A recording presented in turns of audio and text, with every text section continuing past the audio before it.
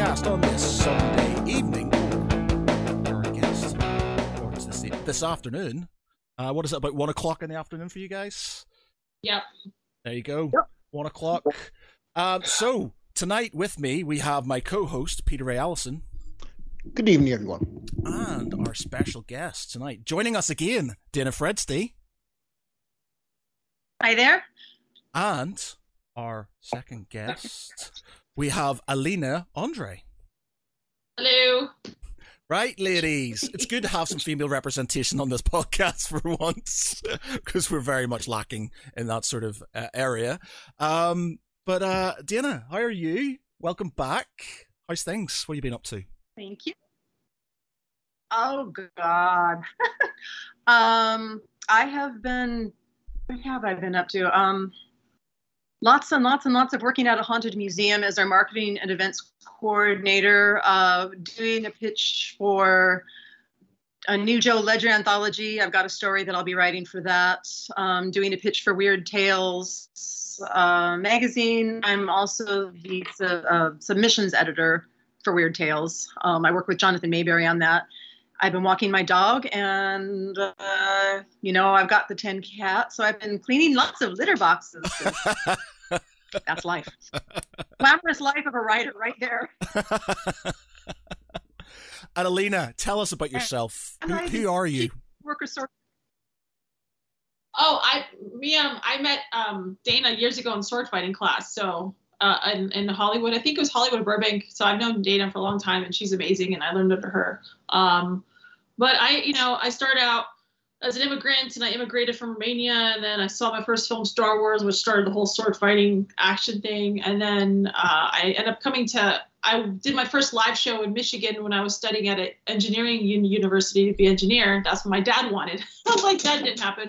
So I would go drive from Flint to Ann Arbor and do 3 hours of 3 times a week of sword fighting and stunt class, because I did the Renaissance Festival there, which had own live danger show. It was like a big deal, which is my thing when I was 19, 20. And then I came to LA in 2001, and I started training as an actor, and I started training martial arts, and I kept up my sword fighting connection from Michigan to LA, and that's how I met Dana with that whole group in Burbank. And I just kind of kept at it. I realized through stunts, I got more acting auditions because the coordinators would send me in with a couple girls instead of me and 300. So I started my career mainly through stunts and stunt coordinators and second directors. And it was great because I had already a martial arts background, and I had 6 years of sword fighting training plus 4 years or 5 years of acting training when I met a stunt coordinator, and he got me on Charmed. I actually was standing in on Charmed. This is how he gave me a stunt person. I was standing in on Charmed. And my friend grabbed me. He's like, "Hey, I want you to be the stunt coordinator." I was like, "Why?" He's like, "Because you'd be good at stunts." I'm like, "They exist?" I was like, "I thought actors did all their own stunts because actors were out and had all this training." I was like, "Stunt people, what? No." So he grabbed me from stage 25 at Paramount to meet Noor Sadi, who was a stunt coordinator of Charmed, and he was doing a little fight scene in this behind this like giant black SUV. And he introduced me, my friend Troy. He's like, "This is Alina. She's new to stunts." I was like, "Yeah." Didn't know what the fuck I was doing. I was just lunchtime going to Paramount parking lot. He never even asked me to this day how you got on the lot. He never did. So by itself. And my resume had 2 dinky little credits because I was like 26. I came to LA when I was 22. But I had all this training. So I had sword fighting training from Michigan. I had sword fighting training with everybody from the group there. I had 4 or 5 years of Muay Thai martial arts training and screen fighting. And I had a bunch of other improv training. She's like, "Oh, you have a lot of training." I'm like, "Yeah." He's like, "Okay, well, do you want to be a Valkyrie next week?" And I was like, "Sure." Fuck yeah. I want to be a Valkyrie. Like, are you with a stunt service? I'm like, "Nope." He's like, "Do you have stunt pads?" I'm like, "What's that?" So totally green, right? I didn't even know this was called hustling. Didn't even know I was hustling. I was just meeting a coordinator. And he's like, "Okay, well, I'll call you next week for 2 days to be a Valkyrie," because he needed a girl that could sword fight and then fall back on something. I was like, "Yeah, that's me. I can sword fight. I do that shit in my sleep." So I got called in from Bill's Stunt Service. I registered with Bill's Stunt Services. I showed up, and I got this really cute little outfit, and I swung a sword, and I blew up in a fireball because, Charm is all about mythical fantasy creatures. And then I saw my paycheck, and I was like, "What the shit is this?" I'm like, I've been working 5 jobs. I can't even make this in one day. And I was like, oh, hell, this is what I'm going to be doing. It's all about the money. It's all about the money. Yeah, but I met so many cool people that day that ended up becoming my good friends later on. And I started training. I was training Muay Thai at the time. I got into Taekwondo. I got into later on Jiu-Jitsu and grappling. And then I started Wushu. And then started martial arts training. And I kept up my sword training with Dan and Jan in Burbank. And then I just fucking hustled like a crazy person. I hustled like a dude. Like, I didn't have my tits out. I showed up respectfully. I hustled like a guy. All right, am I allowed to say that? Whatever. So. This is going to be an awesome podcast. By the way, I'm over 35. My filter's gone. It's fucking left the building. Hey, so, yeah, that's cool. Yeah. So this is why I put you on here. What now, huh? Who brought this whirlwind upon us? I love the filter. I know. Dana's my I remember you always. Aw, her and I would have wine together, and she would tell me like the wisdom of the world, and I was like, "Fucking love you, Dana." And then she moved, and I was like, "God damn it, why'd she go?" So how where's the connection? Where's the connection? How did you meet? Sword fighting class. Okay, I'm going to say we met in Michigan. We did not meet at Dan and Jan's in the academy. I came back as a guest instructor at Ring of Steel. I met you when you were 17, and we started talking because you'd hurt your leg or something, and I went to get you arnica. I don't even remember why I remember this, but I do, and we just clicked.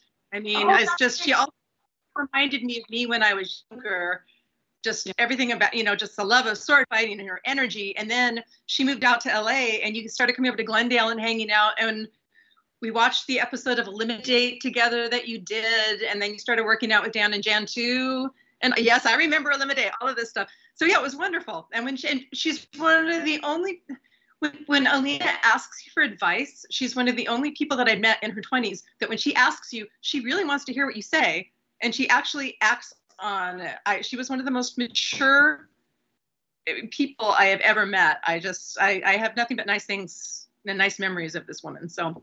Oh, shucks. Oh, this is what I wanted but never got. I had a brother, so it was lame. I was like, oh, great, boy. Yeah. It was the older sister. I was 19 when I met you because I was 19 because it was in Michigan. I was going to school. You're right. Ring of Steel's when I met you. Right. Wow. Yeah. God, been forever. Yeah. I'm 44 now. Yeah. Holy shit. It's like been 5 lifetimes. Yeah. Dana's Yeah. We go way back. Yeah. Way back to. Wow. So she met you when you were 19. My math. 25 years ago. Yeah, 25 years. Wow. 19, and then I came to LA when I was 22, and I turned 23. Yeah, and that's when I hooked up with Dana again and went to Jan. I was like, I'm here, guys, and that's when Jan made me go, scoop up horse shit and all this crap and maybe work. When did you move from? What? Because I paid my dues. Yeah. When did you move from Romania? What age were you when you moved across from Romania? 5. Oh, you were 5. Wow.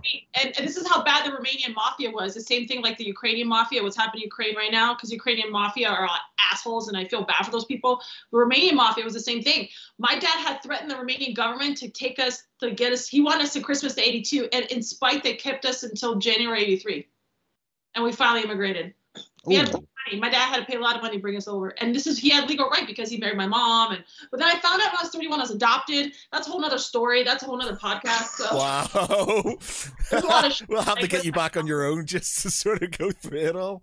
It's crazy. It's crazy. I mean, a lot of Europeans have these kinds of stories where they found they're adopted later on because this happened and whatever. Because, communism and crazy times. So, anyway. # communism. There you go. Yeah. I'll tell you what, being brought up in communism, having an early childhood, it really makes you sniff out the bullshit from a young age. So, Are you really blunt? So I used to date a Polish girl, and there's a girl who does some stuff for the website called Daniela, who's from Romania as well. She lives in Romania, and they're very blunt. There's no sort of sugarcoating things. It's like they say what they mean, and it's just that's just the way it is. Is that how you are? I can it depends if I have more sugar or I don't know, alcohol, but I don't really drink. I'm not trying to say I'm an alcoholic. I'm not. No, at all.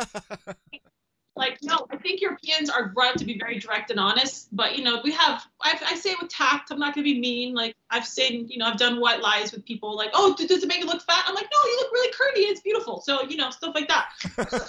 I have a barometer, but yeah, Europeans are just really direct, and we have no, it's kind of how I was raised, I guess, but in a good. Have you ever seen there was just, I think I'm not sure if it's still on Netflix, but there was a thing called Chuck Norris versus Communism. And it was basically about the pirate tape business in Romania and how, because you have like a famous dubber or somebody who used to do loads of sort of kind of dubbing for American films. And because it was technically illegal, because obviously, communism, and they don't want the Americans sort of, culture values. dripping into it and stuff. But they had this sort of underground, like pirate video sort of kind of thing going on, and it's a documentary about all these videos that come in, and this lady who did a lot of the dubbing for all these films. Yeah, it's worth a watch if you ever get a chance. I love Netflix documentaries. That's the only reason I keep it, because the documentary. Yeah. Good to know. Yeah. So, what is stunt work like for females? I mean, what's the kind of, male to female ratio? I mean, I don't know. I mean, there's a lot more women, generated movies now, or women in power films. I mean, when I started, it was like maybe one female cop and 10 male cops, but now they're putting more women in it and whatnot. There's a lot of great male stunt coordinators. I'm not going to sit here and, loudmouth a lot of males, because a lot of really amazing men that hired me and continue to hire me, and they're really great and they support women. It's just, every generation that comes in, it's just, they get rid of the old programming, bring in the new, but now there's so many male, female driven. Like I just got done writing a Western. And in the Western, it's called The Five Aces, and it's about these 5 women ganging up on the men, on these 2 outlaws that have done a lot of raping and pillaging when they were, younger. But I need a lot of men for this movie, because it's all about the outlaws and the posses, and it's really a lot of work for men as well, but it's women generated. I think now that more women writers, producers have come in, it's balanced out the stunts and the acting, but, I don't know. It's changed a lot in a good way. It's just, as you get older, I can't do the crazy shit I could do when I was 26. Now it's like, oh yeah, I'm unavailable for a car hit. I'm doing something else. Sorry. And it's funny because when I started, the women in their 40s would pass up the jobs that came to me, and now I'm doing it. So it's hilarious. You want to, I love that Dana as a writer, she actually inspired me, because I started writing more and I started doing more of my own stuff when I was younger, because I love storytelling. I think I got into stunts because I knew I could storytell with action, and I learned how to, once you do the action, you know how to film it. And then once you know how to film, you know how to write it. But I really am a storyteller. And it's just, I love doing the whole empowerment women version, because I've studied a lot of women throughout time that were amazing. Nobody knows about them. It's time to tell those stories too. So that's why I love Dana's work and what she did. So I support all women and empowered writers, because it's good to just bring it back to balance, right? Well, one thing I've noticed as well is there are a lot of women in HEMA, historical European martial arts and sword play at the moment. And I mean, like, we've had Fran Aquata on the podcast previously, and she was like very much a sword player. And like, I think both you, Dana, and you, Lena, are massive sword fighters. So is that seem to be like more a female leaning in sword play, or is it 50-50? It used to be mainly male, and if you were a woman in it, then you got put in a lot of sort of cliche female type roles in it. When I started doing it, I said the hell with that and broke that mold for myself. I wish that I'd come along later, because now, oh my God, there's so many women in sword fighting, and it's wonderful. I'm teaching a couple of the people I work with really want to learn. So I came out of, retirement, and I've been teaching sword fighting again, and it's very cool. So yeah, if it wasn't for women what like do you Dana think? Before me, she helped break the mold, and she helped break the gas ceiling for women like me to come in. And I think every woman's responsibility to come in and have her impact, but I'm glad that Dana is who she is, and she did before me, because I think she helped open up. Because when I saw her sword fight, I was like, oh my gosh, she's badass. I want to be like her, and help motivate me. Wow. And yeah, and that's how it is. motivate everyone else. And it's funny because I'm in Tahoe right now, and I'm about to start a sword fighting class up here. Many women want to learn how to sword fight, so I might start one up in Tahoe just for and get the bokens, like the wooden swords, and train them on those and put them through and stuff. Okay, my American geography's pretty bad. Where's Tahoe? I know there's Lake Tahoe. I know there's Lake Tahoe.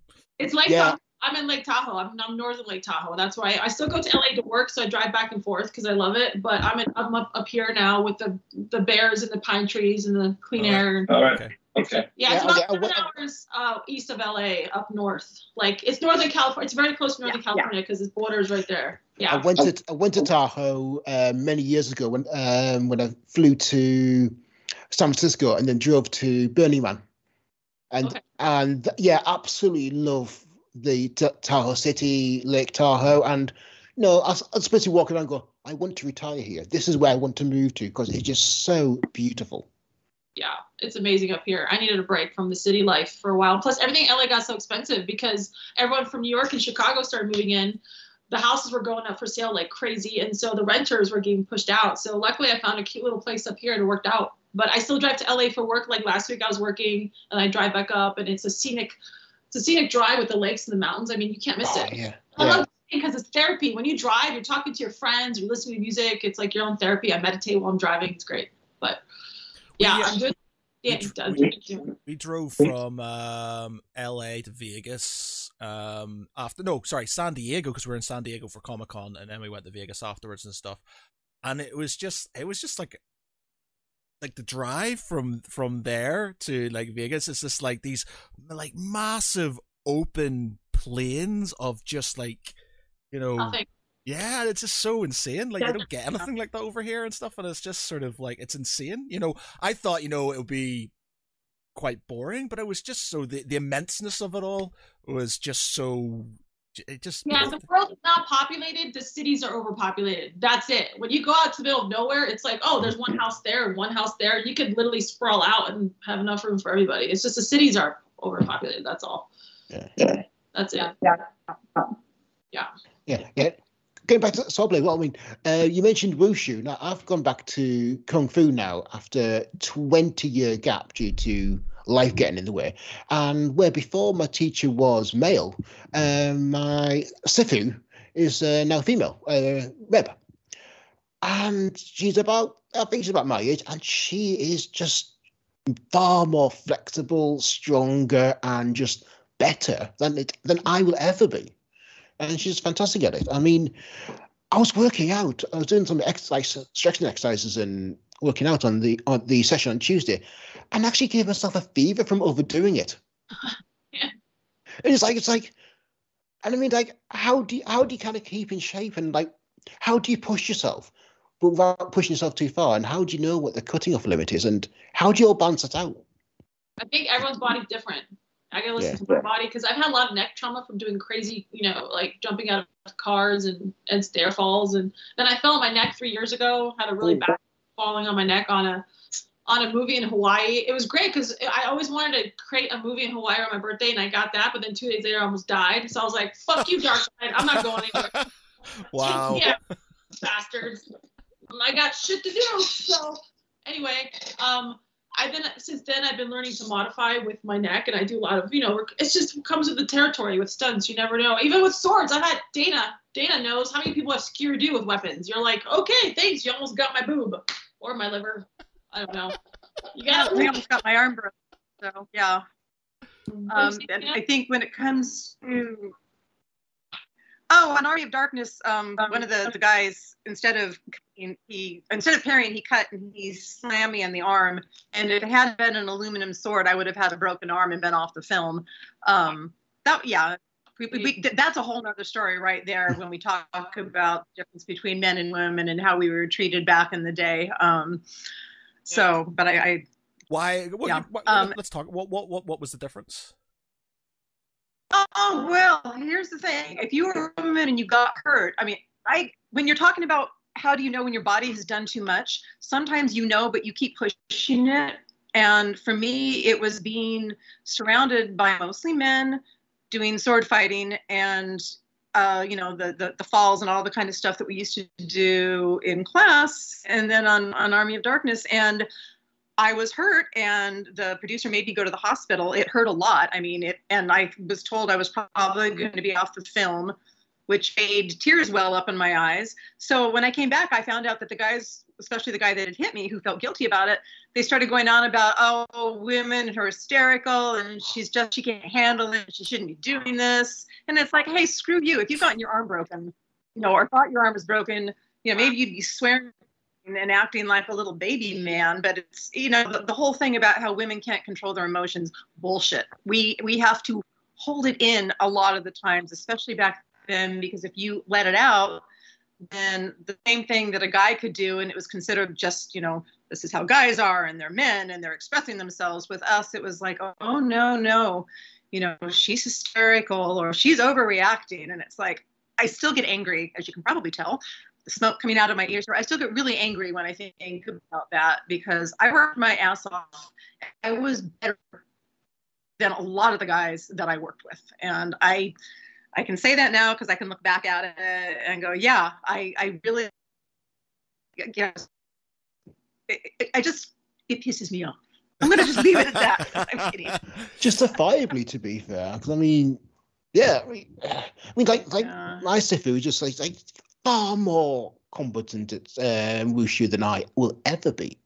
And, I have no kind of, qualms admitting that. Because, she's far more dedicated towards it than I am. Yeah, and I mean, I think there's been definite change. I think, thank goodness, there's been a definite change in in the perception, especially amongst in certain industries that what women are capable of, and that just as capable as men, to be fair.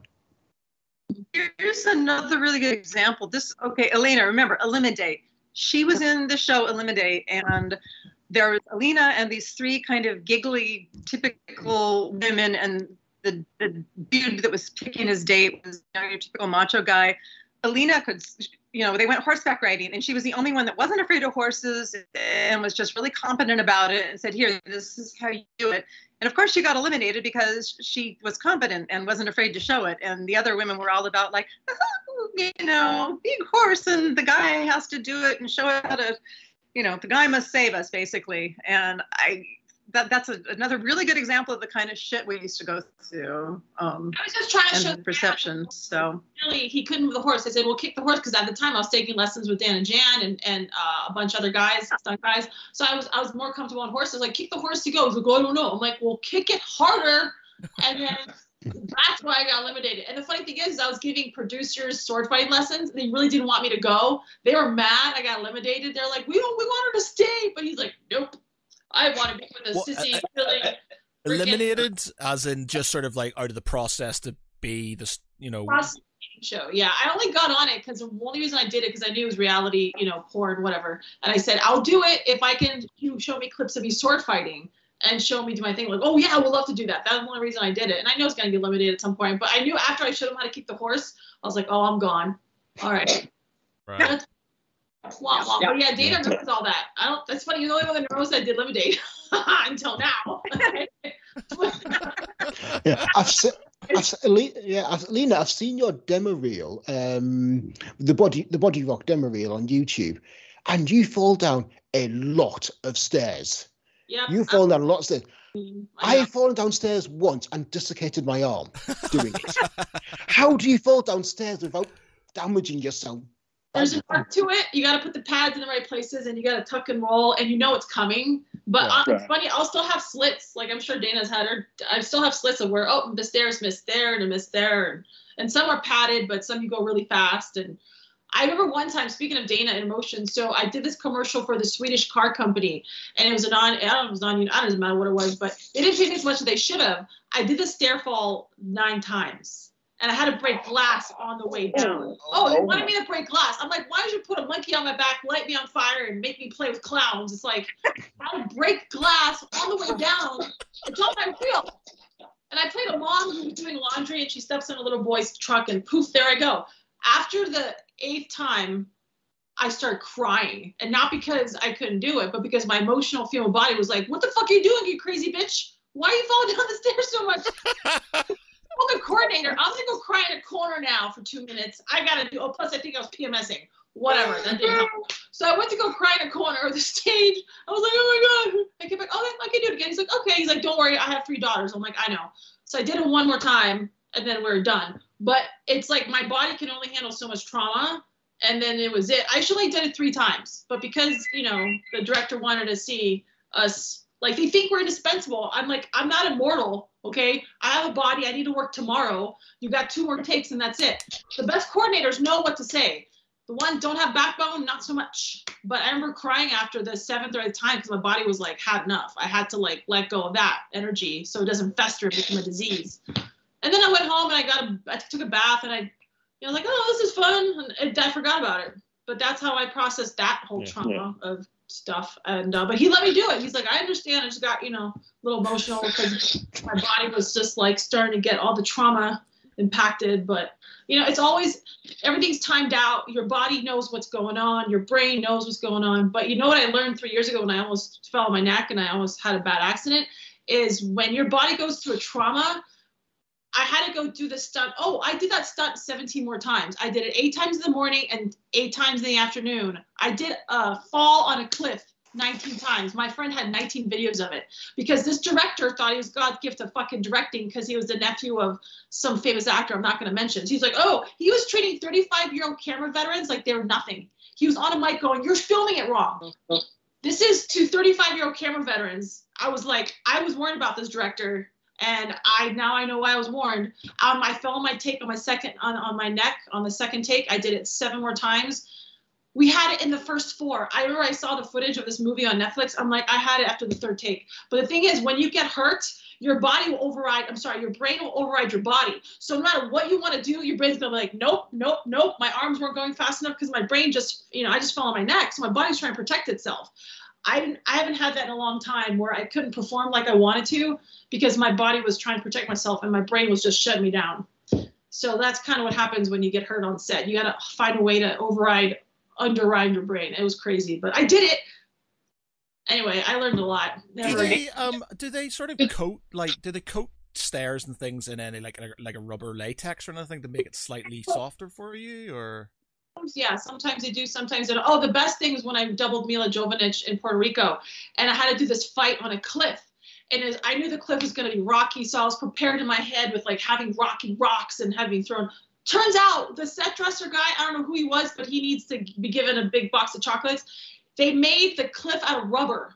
They used a rubber cliff set on top of the cliff, so everything was rubber when I threw her down, and when she threw me down, I was like, oh my God, I love you. I can fight on rubber.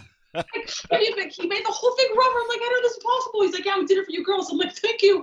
Everything was done so precisely and so well done. We did it in 1 take and it was done. I was like, okay, it was 1 take wonder. They had 4 cameras and they shot it, and then they put Mila in and the whoever, but they made a whole cliff out of rubber in Puerto Rico. I was like, wow. Why do you get paid by the stunt, or do you get paid by the day? So like, is it better for you to do things over and over again because you get paid for being there longer, or is it basically a day rate? It's just like, I've done it. It depends on the job, but you do have your daily rate, and then you have your adjustment on top, and the adjustment is by the coordinator who decides what to give you. Some are really cheap, and some are amazing that will give you like a lot of money. I was like, oh yeah, I'll take it. But it depends. The more times you do it, it depends on how many times you do it and how intense it is. Really, I mean, how crazy it is for your body. But yeah, it's a crazy ride. I never thought I would get into stunts because I thought actors did all their own stunts. Little did I know. Have either of you ever said no to a stunt? Yeah, a couple times. I mean, yeah, it's funny because I can't do low budget things anymore. The low budget are the ones you get hurt on the most, actually, because the director's not experienced. They don't know how to carefully set up a shot. They mess up the shots all the time. They allow bugs and birds to fly in, and you just did something really amazing. Like, we're gonna do it again. I'm like, well, get your shit together, because I can't do this 5 more times. So I turned down a lot of lower budget stuff now, just because I've paid my dues in that area. Trust me, I've paid my and I stick with more of the well-organized sets like TV, network TV, or movies that have a budget, because they know what they're doing. Honestly, it's just, that's how it is. Anyway. How about you, Dana? Did you ever? I'm not a stuntman. I'm a specialty player. I'm a sword fight. I did stunts in one movie, but something I want to make really clear. Alina is the real thing. I don't fall down the stairs unless I trip. You know, my love was sword fighting. I love martial arts too, and fights, but I never, was set on fire. I never did any kind of high fall. The most, I rappelled down a 30-foot drop, and that's about it. But no, I've never had anything presented to me that I felt I couldn't do, because I never went into that. I think if someone had said, "Do you want to be set on fire?" it would be no. Speaking of Alina, have you fire gag? Have you done that? You say a fire gag? Yeah, I did one time. I did a full fire gag. It was for this independent film. It was independent film, not knowing what they're doing, low budget. And it was set on fire. They're only going to pay me $350 a day to be set on fire. But I was supposed to be a vampire on fire in the middle of the night. They waited until sunrise to light me on fire. So I'm sitting there in these like 3 gel outfits, shivering. I'm like, oh, I'm so cold, because they put 3 gel outfits on for the fire stuff. They light me on fire. I was like, oh, this feels nice. I'm lit on fire. Okay, I'm doing my thing. All of a sudden, 9 seconds, the fire comes up to my face. Oh, I gotta go down now. It's on my fucking face. So I fell down. I did a great job. They loved it, but they couldn't catch it on camera because it was sunrise. So anyway, amateurs. Yeah, amateurs. And it was a vampire, and I'm from Transylvania, so it was like, oh, finally get to play a vampire. Woo! And Vlad here's me on Nobody knows. So I think I Googled myself a couple times, and I found a girl on fire with my name. I was like, hoping that's me, but I don't want to use it and then put it on social media and be like, hey, that's me, and be like, oh, she's taking my work. So I don't know if it was me. I never got the footage, but yeah, I was lit on fire. Or shits and giggles to see how it feels. It feels really good when you're cold, but then you're like, oh shit, I'm on fire. I forgot. I'm gonna go down on the ground. I did it one time. I think I did a partial burn once. I forgot. But the people that do fire really know, they have their shit together. They're ready, they're on it. So Dana, they didn't set you on fire in Army of Darkness then? No, I was just a happy little sword fighting deadite. I fell down. I almost got trampled by the army when armies of rich, when they were crossing the battlefield to hug each other. We were lying dead there. That was actually the most dangerous stunt I've ever done, is lying there and almost getting trampled by a bunch of extras in armor. That's scary, because you don't know what they're going to do. They're not trained. You're like, oh, I don't know what's going to happen. I agree. It was like being in the middle of a buffalo herd, and just sort of really hoping that the gods smile down on you and you live to fight again. So yeah, I mean, given all your 20+ years of experience being a stunt performer, how do you feel now about actors doing their own stunts? Do you feel like, no, fine, great, it's an actor getting stuck in, or do you want, no, I want a professional? No, I'm an actor too. I started as an actor, so I'm, a lot of times I get paid to be an actor with her own stunts, or a stunt actor, because they get to, I had to do both, save the money. Yeah. Actors have different backgrounds, and when I started in the business, I got a lot of shit because I had an acting background, like a lot of shit from stunt people. And I was like, well, when you're doubling someone, aren't you mimicking them? Aren't you acting like the actor? Aren't you walking like them and talking like them before you do your crazy stuff? So you are actually acting like your actor or your actress. It's called acting. You have to mimic them. Hello, wakey. So anyway, I got a lot of shit because I had an acting background, but then I proved them all wrong, because the stunt acting thing started to go crazy. And that's when they brought in stunt people that can act, or actors that can do their own stunts, I guess, to save money and hire us. So the stunt acting craze went crazy. And that's when I started booking more jobs, because I had a good acting background. I knew what I was doing, and I kept it small. So I came in, and 9 times out of 10, I booked all the stunt acting auditions, and I make the coordinators look good, because I could come in, take the hit, and do the acting and not complain. Like some of the actresses would complain, and some are really great. There's some amazing actors that have a really good background in athletics. It just depends, how much they've learned or how much they've studied or trained. There's some amazing actors that have huge martial arts background. I worked with them recently on a couple movies.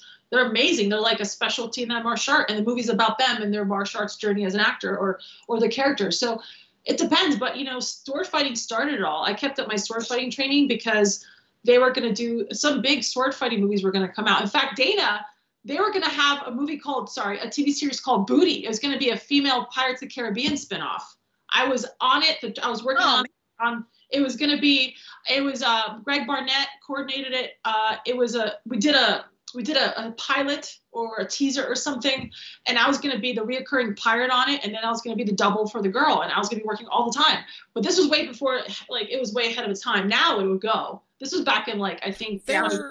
They're thinking about a new Pirates of the Caribbean with a female lead at the minute, aren't they? Yep. Who was it? Who's going to be? Margot Robbie. Margot Robbie. Yes. It's going to be an Anne Bonny Mary Reed type of thing, and that was greenlit before COVID, but I don't know what they did to it since then. But they should. It'll be all female pirates. That'll be right up my alley. That'll be great. Yeah. Guess my vote. Yeah, right. There's a lot of badass female pirates throughout time. There's Grace O'Malley. There's Anne Bonny Mary Reed. There's a famous Asian sea captain that led a bunch of ships. Yeah. I mean, I know. Where are all these stories, you know? But, so obviously there was for both of you, because you can tell from your sort of the passion that comes from you that the male how do I put this? There was a lot of sexism in the past when it came to women stunt coordinators and stunt actors. Is that something that is progressing now, or are you still finding that is a problem? No, a lot of female stunt coordinators are coming up. Many, actually. Zoe Bell just coordinated something, I think, for Quentin recently. A lot of women, girls that I started with are now coordinating. I may think about coordinating. I don't know what I'm going to do with my career next choice, but it's opened up the floodgate to women coordinators. It's more balanced than it was back in the day. For real, yeah. It's just, the old generations of stuntmen were cowboys, and they grew up differently, and then they started retiring, and then the new guys came up, and then now it's more inclusive, and there's a lot more female coordinators. And I was supposed to coordinate a film in March, but it got pushed back, or I don't know what happened. My name was actually put in by a fellow male stunt coordinator, stunt friend, and I'm glad he did. But nothing ever happened with that. So it's more balanced out now for sure than it was back in the 80s, or even when Dana was, doing her thing. But there's a lot more female stuff now. I mean, there's and different ethnicities and different races, which is great because there's stories throughout every culture that was amazing that women have done. It's just, I'm all about balance, I want it to be balanced with everything, because there's amazing stories with a male and female together throughout time, that partnerships that could be told as well. It's coming out of the woodwork now, I think, finally, because more female producers, writers, and creators and directors are getting a chance to do their thing. So that's what I think. When it comes to stunt work, do you have to kind of allow for recovery time after each stunt has been accomplished, or is this business going to the next stunt, just keep going and keep going and keep going? It depends. There's some days I can check to see on set what's going to happen. Like, I got to call my chiropractor because I know I'm going to book something, because I have to book something after this. It just depends on what I'm doing. Luckily, I do a lot more stunt acting work, more acting. When I'm doubling, sometimes I got to do some crazy shot, and I'm already scheduling my massage therapy and my chiropractor, knowing when I need them. But it depends. I've learned how to pick better jobs, because there's some things I just don't want to do anymore, because my body can only hit a certain amount of trauma before it starts to act funny. And you got to be smart. Women's bodies are smaller than men. We have smaller bones. We can't do the longevity like men can. So you have to go into other areas of the business or other, careers, I guess. But yeah, I've learned how to call the chiropractor, have them on speed dial, or know which one I'm going to go to, or, Yeah. Okay. I mean, one thing I've noticed as well is Elena is basically straight out of the Elise Rieger novel. I wanted to cast her as Ashley Parker today, so. No, I was reading Hollywood Monsters, your latest Lee Strieger novel, and yeah, I mean, it's literally it's like I'm talking to Lee Strieger here. Oh, cool! See, yeah. God bless Dana for putting me in a book. I was like, I'm in a book, guys. No, it's I interviewed. Sorry. When I started writing the Lee Striga novels, one of the first people I contacted was Alina, and we spent like I think 2 hours on the phone. And I was asking her a lot of the same questions you were, because I'd been out of the business for so long and never really, like I said, in the stunt business. And so, yeah, a lot of what has, gone into those books has come from interviews with her, with Jason, I can't remember his last name. But yeah, there's a lot of influence from Alina in those books. So. Yeah, like just from even like the gig element and the hustling and the sex the and hustling. Yeah, it's just absolutely true. Yep. There's a scene, I think it's the second book, Alina, and I went back to your notes, and I swear to God, there might even be just a direct, Alina quote in that. I have to go back and look again because, yeah. It's like, all right. I love it. Write what you know, right? The best writers write what you know, right? Yeah.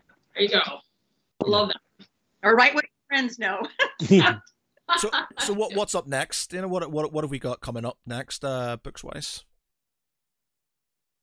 Oh gosh. We are working probably a dark sword and sorcery, a very dark cosmic horror sword and sorcery novel that Dave and I are going to co-write. We're waiting for Hollywood Monsters to come out. There's a lot of promo going on for that. And yeah, we'll see after that. I kind of took a break because I had to promote Hollywood Monsters for one thing, and marketing, it takes a lot of time and a lot of energy. And then, I also have this day job, and I was just very burned out and I needed a break. So definitely the dark sword and sorcery. After that, we'll see. I'm just kind of waiting to see what I want to do again and what happens with Hollywood Monsters, because I could write at least 3 more books in that series easy. I've got character arcs. Please do. For Africa for that one. It's a lot of stuff. So we'll see. I want to see more stories about Alina. I mean, Lee. Into a series, because right here you cast me. Make a business, right? It picks up and be a TV series or a movie or something. That'd be really cool. Because now they're always coming. Did I give you a copy of the books? Do you have copies of them? I don't. I want to read it. I never got a copy. So I give you an address. Okay, well, Yeah.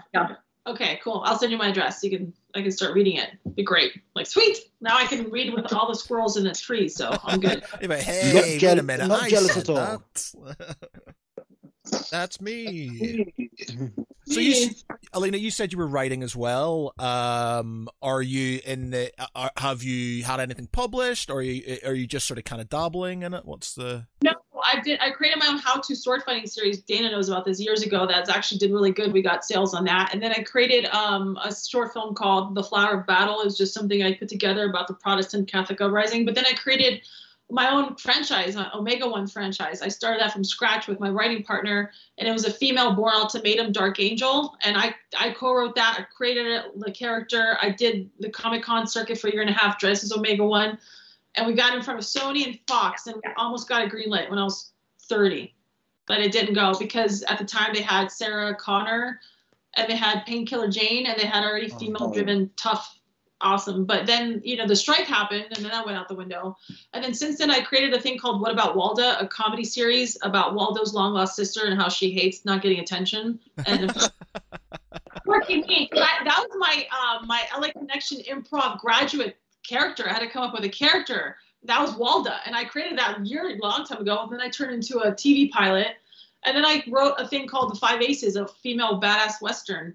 And that did get shopped around on Netflix. But then someone said, oh, we need it for Movie of the Week. And I got to write another 30 pages. So I'm still writing on the side. And I had my own web series called Mad Maxine, where I hate my office job and I beat people up in my office, which was a desk job. That actually turned out pretty good. People liked it. I should do a second series with like a love triangle or something. But I've been producing for a long time my own stuff based off my characters and my crazy wackiness and whatever. So we'll see what happens. At one point, I had a bunch of reality TV show producers in a room, and they got me in for an hour. They wanted to make a reality show about me, but they never got it going. And I was like, well, you're lost. So anyway, I just want to write and create projects that inspire people, and I want to add a spiritual element to it because I've been doing a lot of amazing advanced meditation work the last 8 years. So I want to put little Easter eggs about karma and about the dark side, because that's why we still love Star Wars, because it's about the dark side, the light and the dark, right? It's using the Force, it's using your intuition. I want to sprinkle all that stuff that I've learned in my projects as fiction, because then it's easily digestible instead of a documentary and freak people out. But I love writing work that inspires and empowers people and gets them to be the better version of themselves, and they realize who they really are. Because a lot of people are so programmed by society and the bullshit, they forget who they are, and they're constantly drained. They give out their magic fairy dust to people. And I want to help people to learn how to bring back their energy and empower themselves through my fiction and my work. And that's what I want to do. But I get to figure that out right now because I'm in my 40s and I'm like, well, I can't go down the stairs anymore or do a car hit because I want to live and not be in a wheelchair. So I'm trying to figure out how to, shift in my next career, but I'll figure it out. It'll happen. I just love writing and creating and empowering women throughout time and stuff, but also, empowering both sexes together, because I'm tired of all the division they're trying to make right now. Like, I smell the bullshit. I'm like, no, you're not going to divide people and you're not going to divide the sexes. We need to work together and to realize that we have divine masculine and divine feminine in each of our bodies. And the more we have the divine compatibility of the balance, we are amazing people. And that's what people forget. And that's what I want to put in my work and all the stuff I've done. What do you mean you can tell that they're trying to divide things? So where's that from? Well, it's just, there's a lot of shenanigans with I don't like the big media and big tech. I think they're evil, and I don't like a lot of programming. And I think because I was raised in a certain way, they want to, instead of empowering people to come together of different races and cultures, they want people fighting. And I want my work to bring people together to realize, hey, underneath, we're all the same. You may have different skin color and different background, but underneath, we're made of the same divine, amazing energy. And people forget that because there's so much division that they're trying to create. And I want to empower people to work together. That's what I want to create and write and do all my own stuff. That's my vision of how I want to help people in that way. And I'm trying to keep it current with the times, but there's always been a spiritual battle on this planet between dark and light. And every day people have spiritual battles of waking up. Am I going to be an asshole today? Or am I going to be a nice person? I don't know. We'll find out. So I help people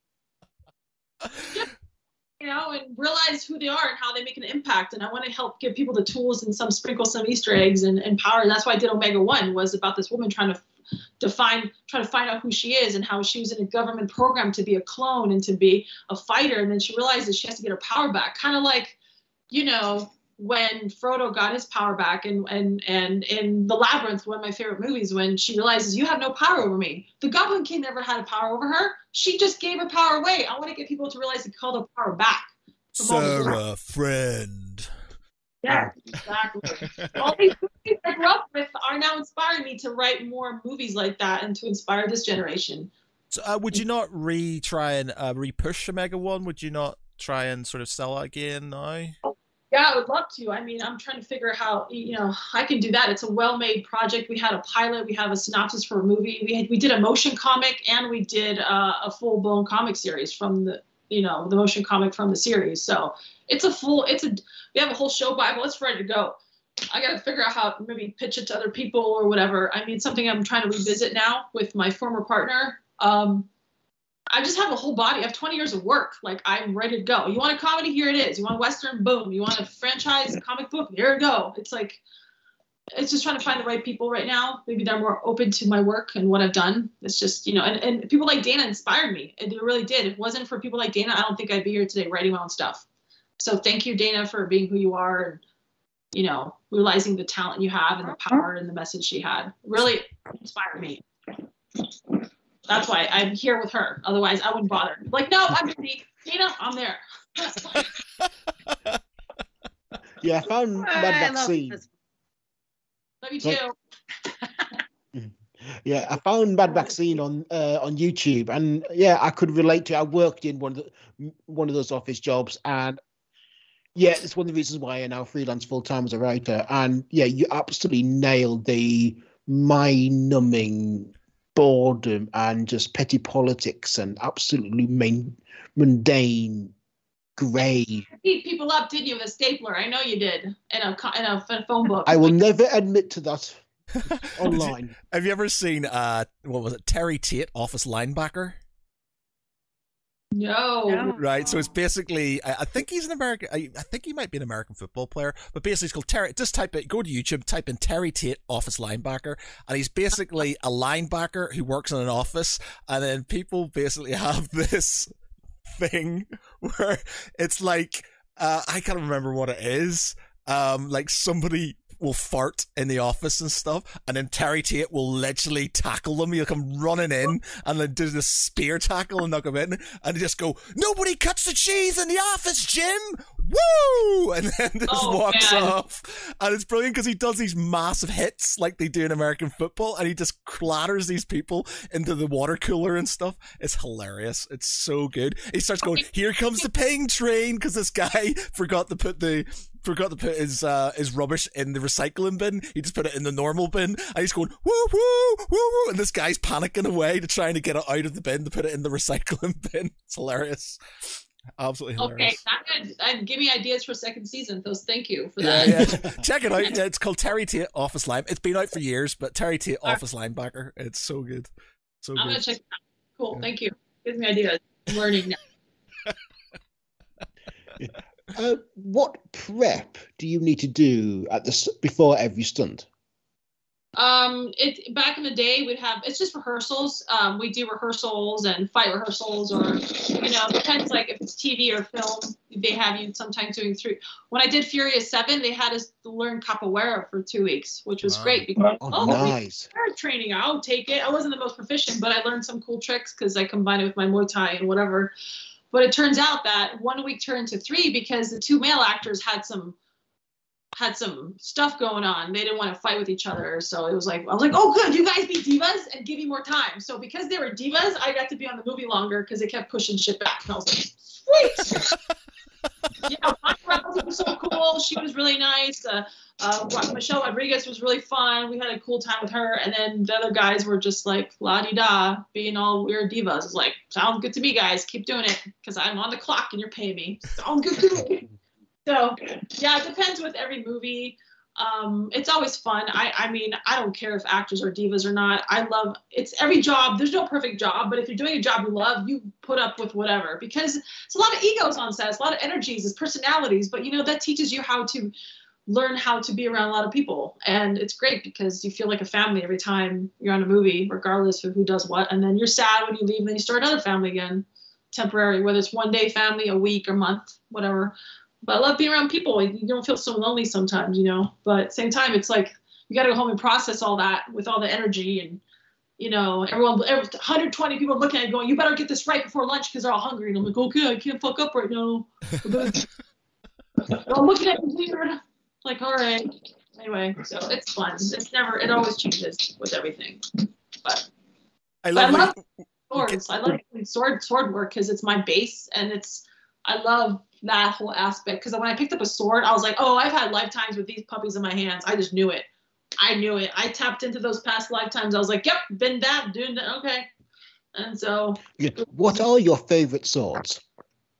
Oh, rapier and dagger are my favorite. I love double-handed weapons. I think Dana likes too. So rapier and dagger. I even love 2 rapiers. I'd like katana, but I like broadsword. Broadsword's fun. Small sword is cool, but it's very elegant, but it's not as fun as rapier and dagger because you can block and do all this crazy shit. And that's my fun. And then shield and sword and shield is fun, but then sometimes you get hit so hard you're like, oh my god, hold on, let me come back.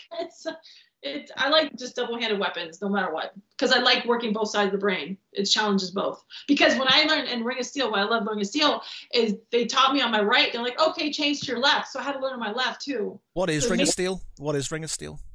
Ring of Steel was a stage combat troop in Michigan I learned, and they taught me the basis, which is great because they put me on a Boken for 6 months, and then I went to steel. I couldn't even touch aluminum or steel before I was off the Boken. So they taught me old school ways of how to work with weapons. And it was great because it got a great foundation for learning, and great teacher at the time. And yeah, but I learned a lot.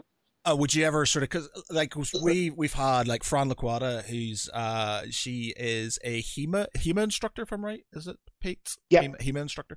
And obviously they do it competitively. There's a guy who works in IT in my company, who is a gold medal winning HEMA sword fighter.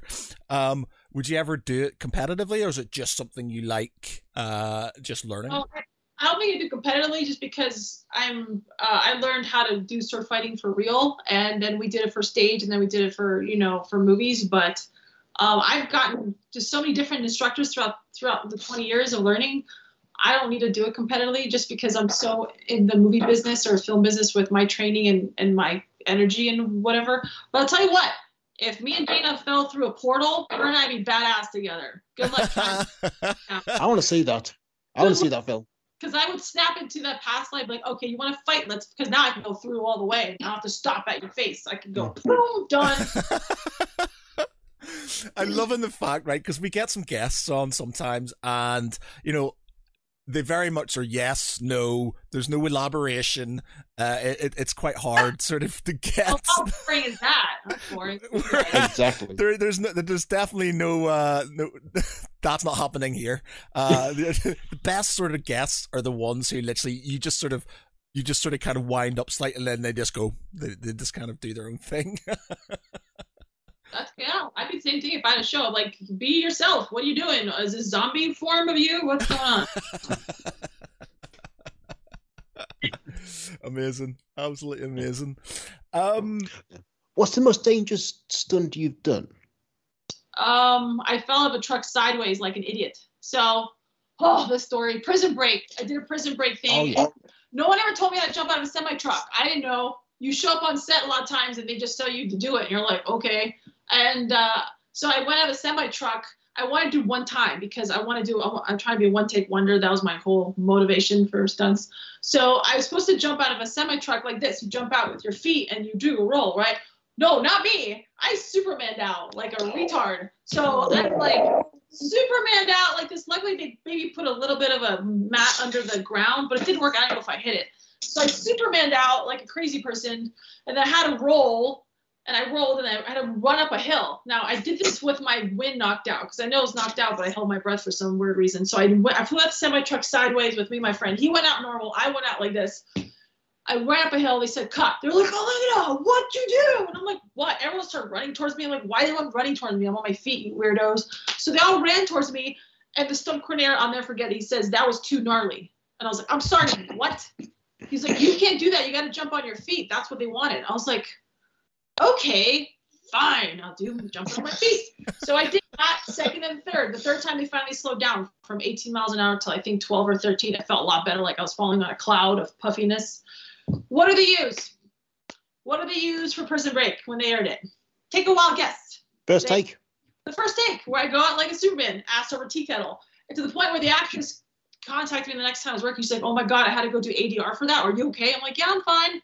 But luckily I was young enough, so my neck I fell on my arm, so I did a little arm thing and I fell out sideways. But wow, that was something they offered it to some other women and she passed it up.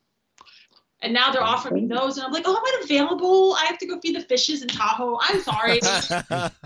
All somebody else. I'm like, nope. If I did that, I would have gone and done it on my feet because it was a lot more easier on my body. But yeah, that was not the smartest young thing I could do. But a lot of stunts is you show up and it's trial and error. You're like, okay, never do that again. The hard way or the easy way? Now I learned the easy way. Even the swords in the beginning, I got poked and I got hit and I hit somebody and I was like, I'm so sorry. Are you okay? Did I draw blood? And you learn really quickly how to really have your numbers and your systems and your blocks. And you know really quick how to pull a sword because someone's not ready. You got to pull it. Like you can't hit there and smack them. You got to do this whole move where you pull it and it goes right away from them. If you don't know how to pull a weapon, you're going to end up getting thrown off set. So that's something Dan and Jan I learned and whatever. But. What's his name? John Rhys-Davies, who played Gimli in Lord of the Rings, apparently didn't pull his blows when he was hitting people with his axe. Apparently, I remember some of the commentary about it, and they were basically saying, if the stunt quarters were saying, you do this, but if you do hit us, don't worry, it's not a massive issue and stuff. Just try and do this. But apparently, he was just clobbering these guys with his axe. Those are kind of days you're like, oh God, here's an actor with a sword. God help us all. Let's make sure he just knows how to. It's okay. That's why Dana, like me, and Dana and I come in because we can act and we know how to sword fight safely, which is important with the weapons flying around, sharp, pointy shit. Because actors sometimes get lost, and you're like, you got to be ready for it. You got to think of like 5 things that can go wrong with them, and you got to be ready for every scenario. So you got to have your guard up, literally, to keep your eyeballs in place. Yeah. Yeah. No, it's okay. We figure out how to work with those people, and we make it work. So. Yeah, one of the films I saw you were in was The Suicide Squad.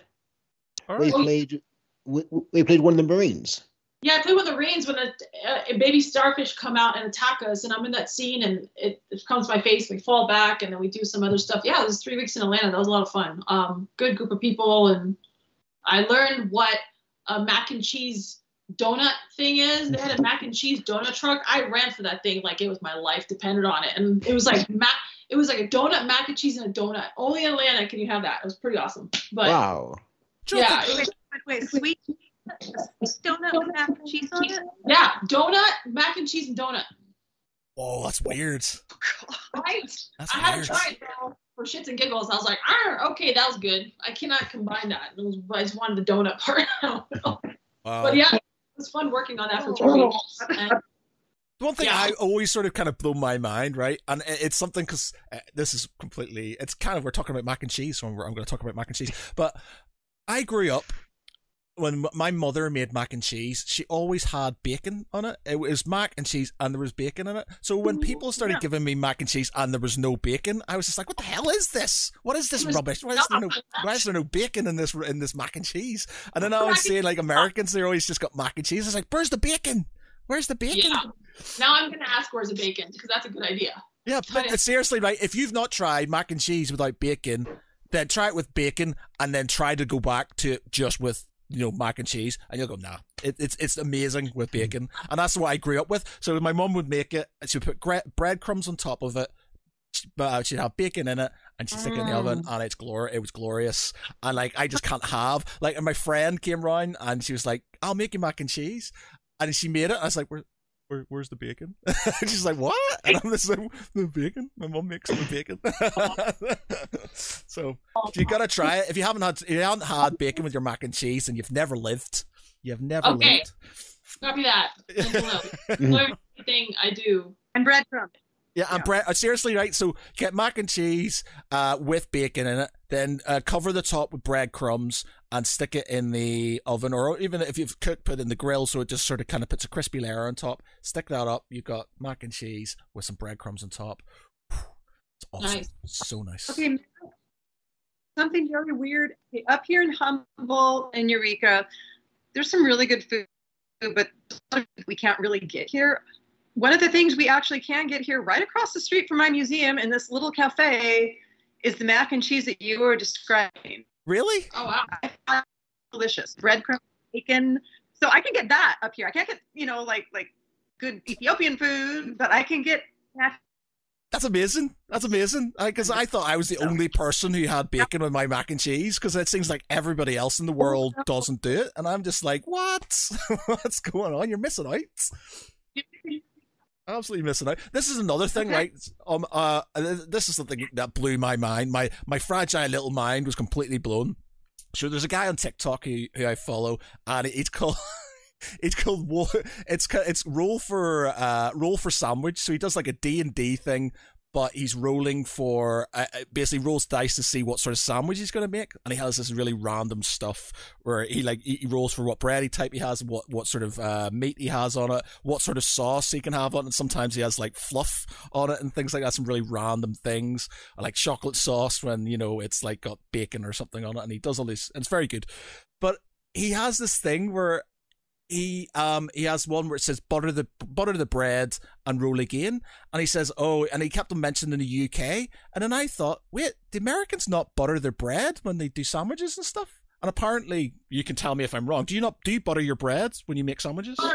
Butter toast, and sometimes we if it's a sandwich, they put mayonnaise. See, this blows my mind as well, because like you when we make sandwiches here, you butter your bread, like you get sort of like, you can't have bread without butter on it. It's like sacrilege, for just to stick some meat on a piece of bread without butter on it. It's just like, what the hell are you doing? It's just like, and that blew my mind, because it's like, wait a minute, the Americans not put butter on their bread? I'm just like, what's going on? Oh, we do. I love, I can only eat certain bread as I get older. I like sourdough bread for some reason and some ciabatta. But I like just putting butter on toasted bread with honey. That's Yeah. all. Oh, yeah. Yeah. Irish butter. Irish butter, yeah. The thing is, this is a big thing. So, like, butter. there's like, it's weird. It's really strange, but back home in Northern Ireland, we have butter called Golden Cow, and it's really hard to describe, but there's more salt in it, or I guess there's more salt in it and stuff. When I came to England and I started having butter here, I was like, what the hell is this? It just didn't taste like butter. And it's like, when I go home and I put butter on my bread and I have a sandwich or I have some toast and I've got it, it's like, oh, so nice. When over here, like, the closest you can get is maybe like Kerrygold, or, you know, I think sort of like Lurpak with the Kerrygold Irish butter, and that's what we have. That's my butter, Kerrygold. Yeah. So it's slightly more salty, and big fan. You know, Matt, I got to say something. It sounds like most of your most traumatic experiences in your life have been food related. Yeah, it is. It's food. It's always food. Where, you know, you get, and this is another thing. It's like in Northern Ireland, food is a big thing, but it's about quantity, not quality. So it's just sort of like piled on and things. And you go to places and you just get these small portions, and you're just like, what the hell is that? I just want a mound of potatoes with gravy on it and a bunch of sausages in it or something, you know. And I just want loads. I don't care about presentation. I just want enough to fill me up. And yeah, it's just, that's why I like America, because when you go to America, you get big portions and stuff like that. You don't get little piddly little things. And it's just, you know, it's just mad. I think it's just sort of like preconceptions about things. It's like you think this is how you've grown up and this is how things should be. And then you go to different countries and things, and like people are just like, what the hell are you talking about? What is that? And you're just like, what? You don't do that. And you're just like, your mind just gets completely blown. And it's generally with food. That's true. I grew up Romanian food. Trust me, I know. It's hard to tell people Romanian food. They're like, what? Well, it's like my ex was Polish, and she made me pierogi, which is quite nice. But she made this thing called, what's it called? Miseria? Is it Miseria? It's basically like cream. It's like cucumbers and pepper and cream together. Mm. And I was like, what the hell is that? And that sounds nice, actually. And I was just like, what are you doing? And she's just like, but this is this. And I'm like, but that's cream. You put that on desserts, and that's cucumber. You're sticking that together. It's like, what the hell's going on? It was just like, again, mind completely blown. I was just like, what the hell? You should just have your own food show, you know, where it's like Matt is continually appalled by the things that are before him and doesn't understand Northern Ireland. Yeah, it's just, yeah. Out there, a lot of foodies out there. Well, it's the thing is, like, I was so picky when I was younger, like super picky. Like, I wouldn't eat tomatoes in anything until like I think I was drunk in Vegas once, and I just had a sandwich that had a tomato, and I went, oh, you know what? That's not too bad. And I just sort of realized that I could have a tomato and stuff. But it's like back in Northern Ireland, I think everybody's very sort of particular about food, and it's very bland, and they like bland stuff. And then you come into the open wide world of, you know, other countries, and like there's new things, and you're like, oh, strange new things. I'm not interested. I don't know about that. And then you realize that they're actually pretty damn good. So I'm pretty good now with food, and I try new things. Like I tried a Romanian stuffed peppers. Yes. With the I can't remember what it's called. So it's basically I made it for the first time the other day. So I got the recipe because I like cooking, and it's basically, so you get peppers and you get pork and rice. What's it called? You'll know what it's called. What's it called? I can't remember what it's called. But yeah, it's that miti is something else. That's steak balls. It's called steak rice. Yeah, but the stuffed pepper is something else. I forgot. Yeah, so it's basically you get like pork and you rice and onions and salt and pepper and dill and parsley. You stuff the pepper and then you put it in this sort of tomato and cream sauce. So I did it with cream cheese, which was rocking, pretty good. She's good. Yeah, so I was just like, yeah, that was I'm pretty impressed. I got I like trying new things. Like I've gone from being the most pickiest Yeah. eater there ever was to like I love like Spanish food. I love making like tapas and things like that. And But I love shepherd's pie, Irish shepherd's pie, and what you put in there and the cream. I'm like, oh, bring me that. Oh, yum yum. oh yeah, shepherd. Okay, there's nothing better. That's the one good thing. So like British food. British and Irish food is very. There's not a lot to it, but it's very. It's very it's like warm and sort of like wholesome, and it's just like a good shepherd's pie, a good fish pie, a good just it's just potatoes, meat, and a bit of veg, and it's just like boom, or a stew, a good stew. Nothing better than an Irish stew as well. Just like Oh, stew good. Yeah. I have to go hiking after this. I'm gonna go hiking. Now you're fucking my shit up because now you'll be like, oh, I'm so hungry. now Right now. I'm gonna have me some mac and cheese with bacon right now, with breadcrumbs on top. Oh, here's one. Okay, here's something for you. Is right. If I gain weight, it is all your fault. Okay, here's something for you. Here's a bit of Northern Irish culinary, a bit of a recipe for you. Right, it's called 15s. Now you can Google this. It's called 15s. So it's called it. Just type 15s Northern Ireland. It's basically, you get 15 digestive biscuits, you get 15 marshmallows, you get 15 glacé cherries, so those cherries that are sort of kind of like sticky and you get them in a little tub. And you get half a tin of condensed milk. You smash up the digestive biscuits like so you would do in a cheesecake or something like that, so it's all crumbs and stuff. Stick that in, you put the cherries in, you cut the marshmallows up in, you stick the condensed milk in, you use your hands, mix it all together, stick it on some cling film, or you call it saran wrap, that see-through stuff. We call it cling film. Yeah. We stick it on some of that with some desiccated coconut on the top of it. You make it like a sausage. You make it so it's tight. So you get, and you stick it in the fridge for a couple of hours. Then you open it up. You cut it up. It looks a bit like Rocky Road. It's kind of like Rocky Road. All right, you got to email me that recipe. It is beautiful. It's so easy to make. You as kids, that's what you grow up as a kid. When you go to primary school in Northern Ireland, you learn how to make. That's one of the first things you learn how to make, and it's so nice. It's very rich because the condensed milk and things like that, but it's so good. Facebook me that message that whole thing. Yes, I will. I heard marshmallows. I was like, what? Gone. Marshmallows threw me out. And that's the end of Cooking with Geek Pride. Fried cooking. Yeah. But seriously, try the mac and cheese with bacon. You'll never go back to normal mac and cheese in your life, unless you're vegan or something like that. But still, thank you. You ruined now. I got to get bacon on my mac. I'm sorry you updated. My bad. You updated. All right. Okay. Right. Whereabouts are we? Okay. So we've got a new section that we now do because we're going to cater to our fans on TikTok and stuff like that, and so we do this sort of kind of quiz thing at the end. It's basically we pick a franchise, a geeky franchise like Lord of the Rings. We did Aliens last time.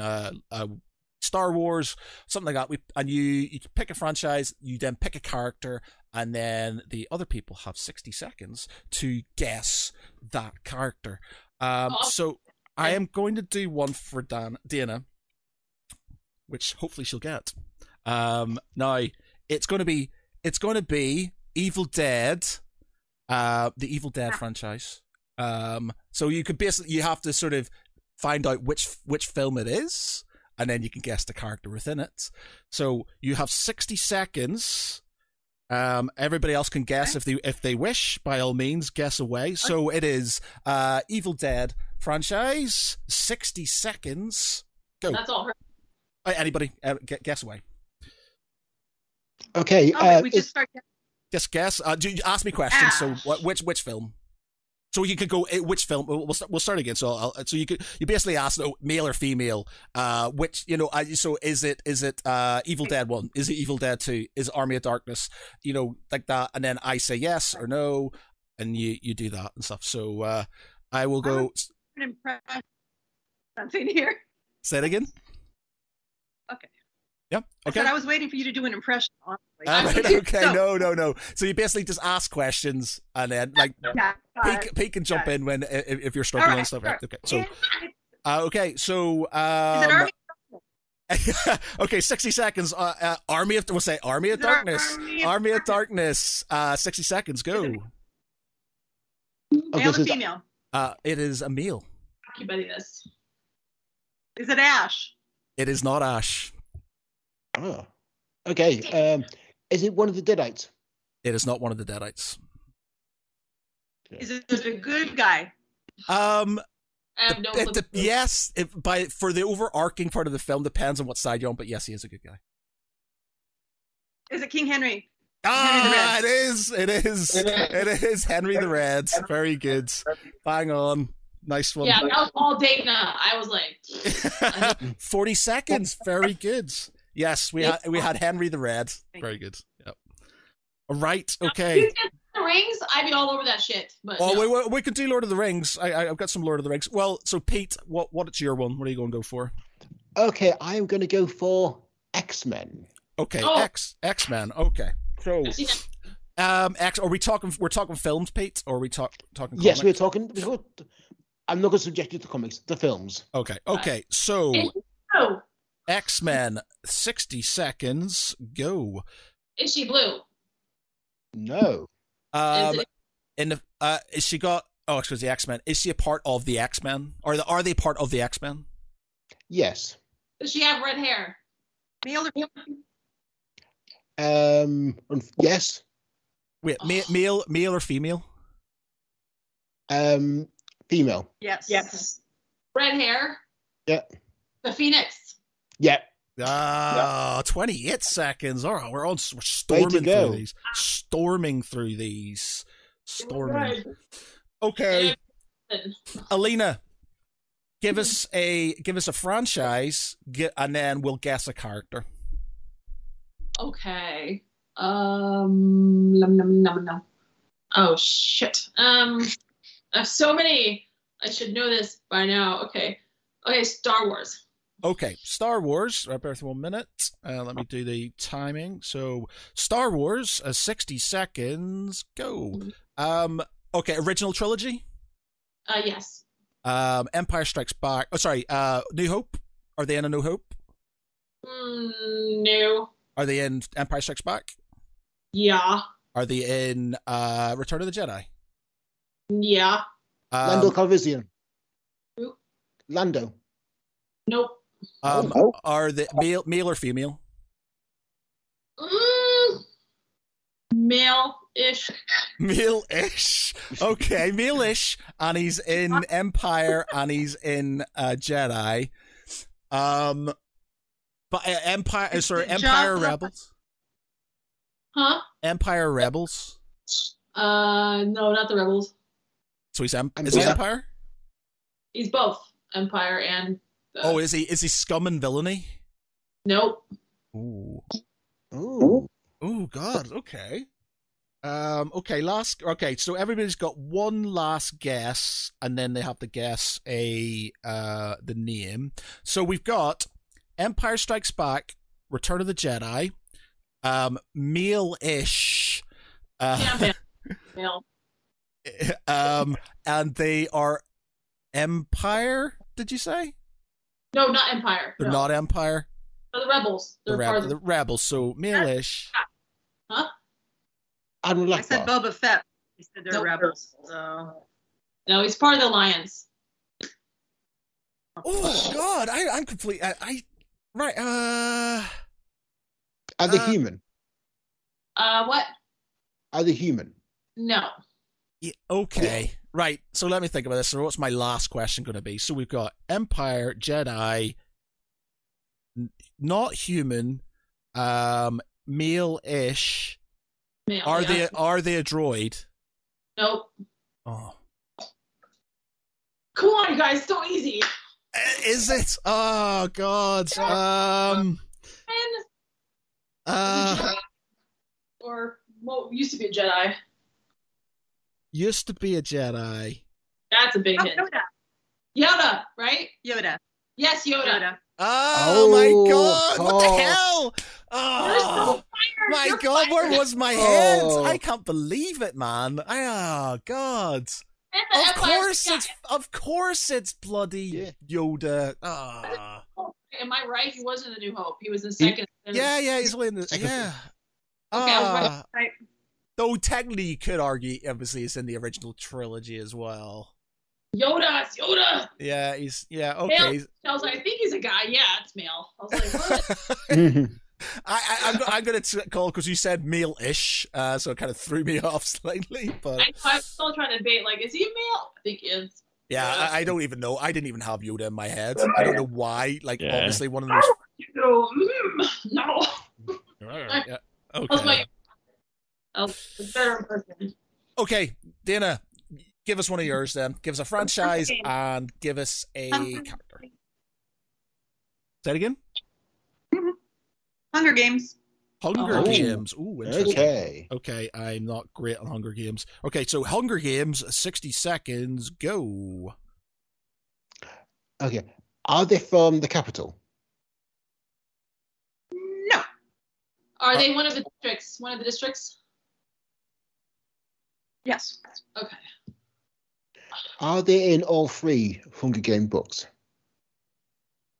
Are they what? Or in all 3 Hunger Games films? Say that again? Are they in all of the Hunger Yes. Games films? Right, okay. Yes. Oh god. Do they take part in the games?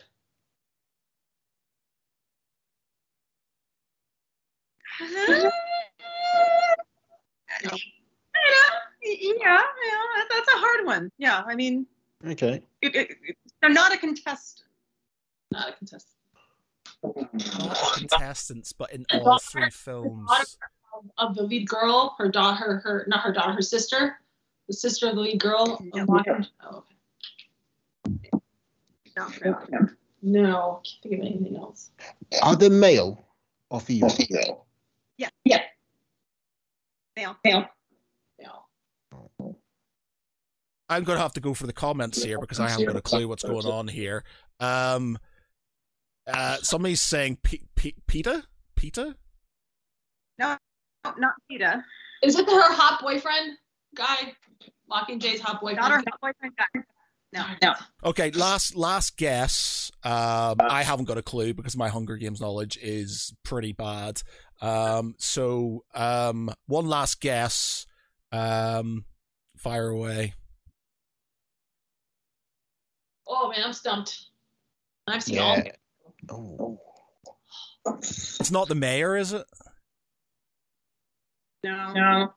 Is it a fashion designer lady? No. One or two. No. Oh, no. Lenny Kravitz. No, I love him. I know. No Yeah, idea. yes, No idea. yeah. Who have we got? Who is it? It's Hamish, and he was a former contestant. Oh, Yeah. right. That was Yeah. good. Okay. So, yeah. Right. Okay. Yeah, All that was right. good. You That got was a me. good one. Okay. That's one, two. We've done 4. We'll do one more. So I've got one per day for the all TikToks. I'll go for Star Wars. Ooh, or we're gonna go for Lord of the Rings. What would you prefer? Do Lord of the Rings. Lord of the Rings. Okay. All right. We're gonna go for Lord of Lord the of Rings. the Rings. We'll go Lord of the Rings. We'll Computer died. go we'll go Lord of the Rings. We will go films, so we're not going to go too deep into it. I won't go too Lord of the Rings nerd on you. And we're going to go for who am I going to go for? I am going to go for okay. All right. So now no, actually, because that'll be a massive clue. Okay, so Lord of the Rings, 60 seconds, go. In all 3 films. Male and female. He is male. He is not in all 3 films. Oh. In Fellowship of the Ring. No, This is a male. Not all 3 films? No. he's not in all the 3 films. No. It's a Gollum. It is not Gollum. Is it fair? I can't. The Faramir and Boromir's dad. It's not Denethor. No. Are they human? Not No, Denethor. they're not. They're not human. Are they elf? They're not elf. Are they Hobbit? Are they? Sorry, are they? They're orc. Orc? The Orc King. The big guy with that goes after Aragorn. The elf guy that goes after. Okay, I'll give you. You got one more guess each. Did you say he was or wasn't an orc? He is an orc. Oh. He is an orc. He is an orc. You'll know him. You'll know. You might not know his name, but you probably know his face. I'll give you. Does he have a white face? I'll give you a clue. He's the Hand of Solomon guy. The white hand. Oh, you're talking about Lurtz. It's not Lurtz. The one who killed Boromir. He's in the Return of the King. And more specifically, he's at the Battle of Pelennor Fields. Oh, that ugly looking dude with big guy at the front of the battle, and he's got the weird eyes. Yeah, he's called. You're right. Thing. Yeah, he's called. He's called Gothmog, and he is the orc with the deformed, the one who sort of spits at the rock when it comes down and sort of crushes a bunch of them. His name actually is the name of the king of the Balrogs from the Silmarillion. So Gothmog is the name of the Lord of the Balrogs from the Silmarillion, but they give him the same name. So that's what he is. There you go, Gothmog. There you go. Right. Got me though. That's pretty good. Yeah. I was pretty proud of that one and stuff. I could go because I'm a massive Lord of the Rings nerd, so I could go right into sort of Silmarillion and things like that. But I thought I'd keep it. I've seen the whole thing, so even The Hobbit too. I've seen all that in The Hobbit. What do you think? All right, because what do you think about? Because we had myself and Pete had a conversation about this last week, I believe. Obviously, Lord of the Rings trilogy. The films were amazing. What did you think of the Hobbit trilogy? It should have been one film. It should have just been one film, and by trying to pad it out, those movies irritate me so much, and I wanted to love them, but I swear to God, I just think of Legolas scrambling up the falling rocks, and I just want to punch something. It drives me. Yes. Yeah, that was sort of kind of the conclusion we came to. It's like they stretched it out way too much. I could understand why they added a bit more exposition to it, because in the book it's quite short, and there's certain things which I think worked quite well when they sort of kind of spread it out. But stretching it over to 3 films and then overusing CGI when the last films were a lot about sort of kind of tangible, sort of kind of bigatures, they had practical effects and stuff, whereas this one, it was very reliant on CGI, and you could tell, and it just, like you said, you wanted to love it, you wanted it to be something like, it's Lord of the Rings, of course it's going to be good, but I just came out of it feeling like, what was that? I was just like, I didn't hate it, don't get me wrong, I didn't hate it, but it was just like, it just didn't feel like it lived up to Lord of the Rings in my mind. They were building it. They were doing it so they could make a theme park with rides. Like in the Goblin Kingdom and the barrels and stuff. I mean, they had the casting of God. I can't believe I'm blanking on his name. Bilbo's the actor that played Bilbo was perfect. I mean, there were so many things that they did. Martin Freeman. So yeah. It was like one good film, one long film. It could be like one of those almost 3-hour films, and it would have been probably a really, really good movie. I think I also kind of wonder why the Dwarf King, his hair was blowing back. It's just there was choices in that movie that that's true. It was too much. It was they should have stuck to more of the character. I agree. I think some of the comments in Twitch disagree with this. We've got MP Someday says, Ma'am, I strongly disagree. You guys can knock it off. I rebuke that. You know, we're not saying it's a bad film. A bad set of films. I didn't. Oh, really? Wow. I didn't hate it. I just didn't feel like. I felt like they could have done what they needed to do in either a long film, like 3 hours, or even an extended edition, even like 2 films. Maybe they could have done it, because some of it I quite liked. Where in the books they didn't talk about where Gandalf went to. You know, they talk about the Necromancer, which is obviously Sauron. And I would have liked them to. I liked the fact that they sort of kind of did a bit of, you know, they what happened where Gandalf was, what was happening, you know, with the Necromancer and stuff.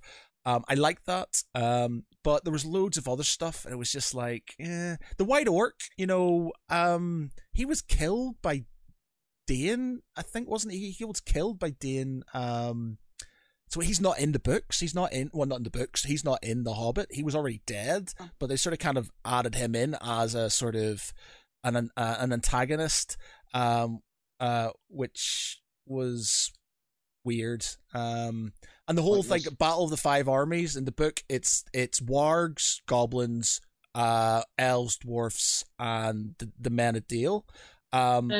And they kind of didn't do that because they didn't have a warg army. They just had orcs and goblins and stuff. And it just sort of, you know, it was strange because they had some of the sort of kind of, because it's a kid's book, isn't it, Hobbit? So they had some of that sort of kind of, sort of more, what's the word? I can't even think. My brain's gone. Of course, it's going to be good. The new Amazon series. I was so close to. I was trying to get on that thing. You have no idea how much I tried to get on that thing. They had half the cast hasn't had many credits. I was like, well, if you're going to hire them, why don't you hire me? Would that be like a dream come true for you? If you I wanted to be a sword fighting elf so bad, like what Evangeline Lilly's thing was, and that was would be my character. But we'll see, maybe the second season. But yeah, I tried to get on it. I tried contacting the producers, the writers. It was. I'm just so. I'm kind of slightly reticent about it all because I've it's going to be based on obviously Silmarillion stuff because it's going to be Second Age, and I just don't want it to be too. I want it because again, myself and Pete talked about this last time. The Silmarillion's very dark. It's a dark book. There's a lot of sort of dark edges to it, and I kind of hope they add that into this series. I hope it's not too sort of kind of flowery and, I want it not to be like out and out like Game of Thrones, but sort of, again, not to be too sort of kind of, Hollywood, if that makes sense, and sort of I kind of want a good mix, and I'm very, because I want it to be so good. It's like it's the amount of money they've spent on it. I'm just kind of going, please be good, please be good, please good, please be good. And it's not Peter Jackson, so I was like, you guys did a good job. Yeah. We'll see what happens. I mean, I love The Hobbit. I loved everything about it. I mean, I knew, like you said, I could see how it can comprise in 2 movies, but I like how they stretched out some areas, and it did have some filler stuff, but I'm a big nerd, so I liked everything. I just wish there was, like you said, this kind of stuff, some of the stuff was kind of, it didn't work, but I still liked it. I don't know. It took me out of the story. Some of the stuff took me out of the story. That was my problem with it, but yeah, I mean, I love Smaug. I loved, he was cool. Benedict Cumberbatch. Yeah. I bought it. Yeah. Is the dragon. Yeah, well, we'll see. I'm just like you like, again, we had this conversation last week, but if you, I'm not sure how much you know about the Silmarillion. You should, if you don't know much about it, you should look up the Children of Hurin story. I haven't read it yet, but I bought the book. It's a hard read. Let's just say, if you read it, you may have to read it again because there's a lot of stuff that sort of, it's very complicated. I had to read it a couple of times before it sort of kind of started sinking in, because there's lots of different names in different languages for the same thing, and there's a lot of people and a lot going on. But there's a dragon in it called Galrong, and the story with him and the Children of Hurin is just messed up. Absolutely messed up. Like, it's proper Game of Thrones stuff, and it's like, you should, give it a go, because it's Yeah, it's just mad. I'm just waiting for the series in September when it airs. So. Yeah, I'm not sure. I don't know whereabouts it's going to be from. I guess it's going to be.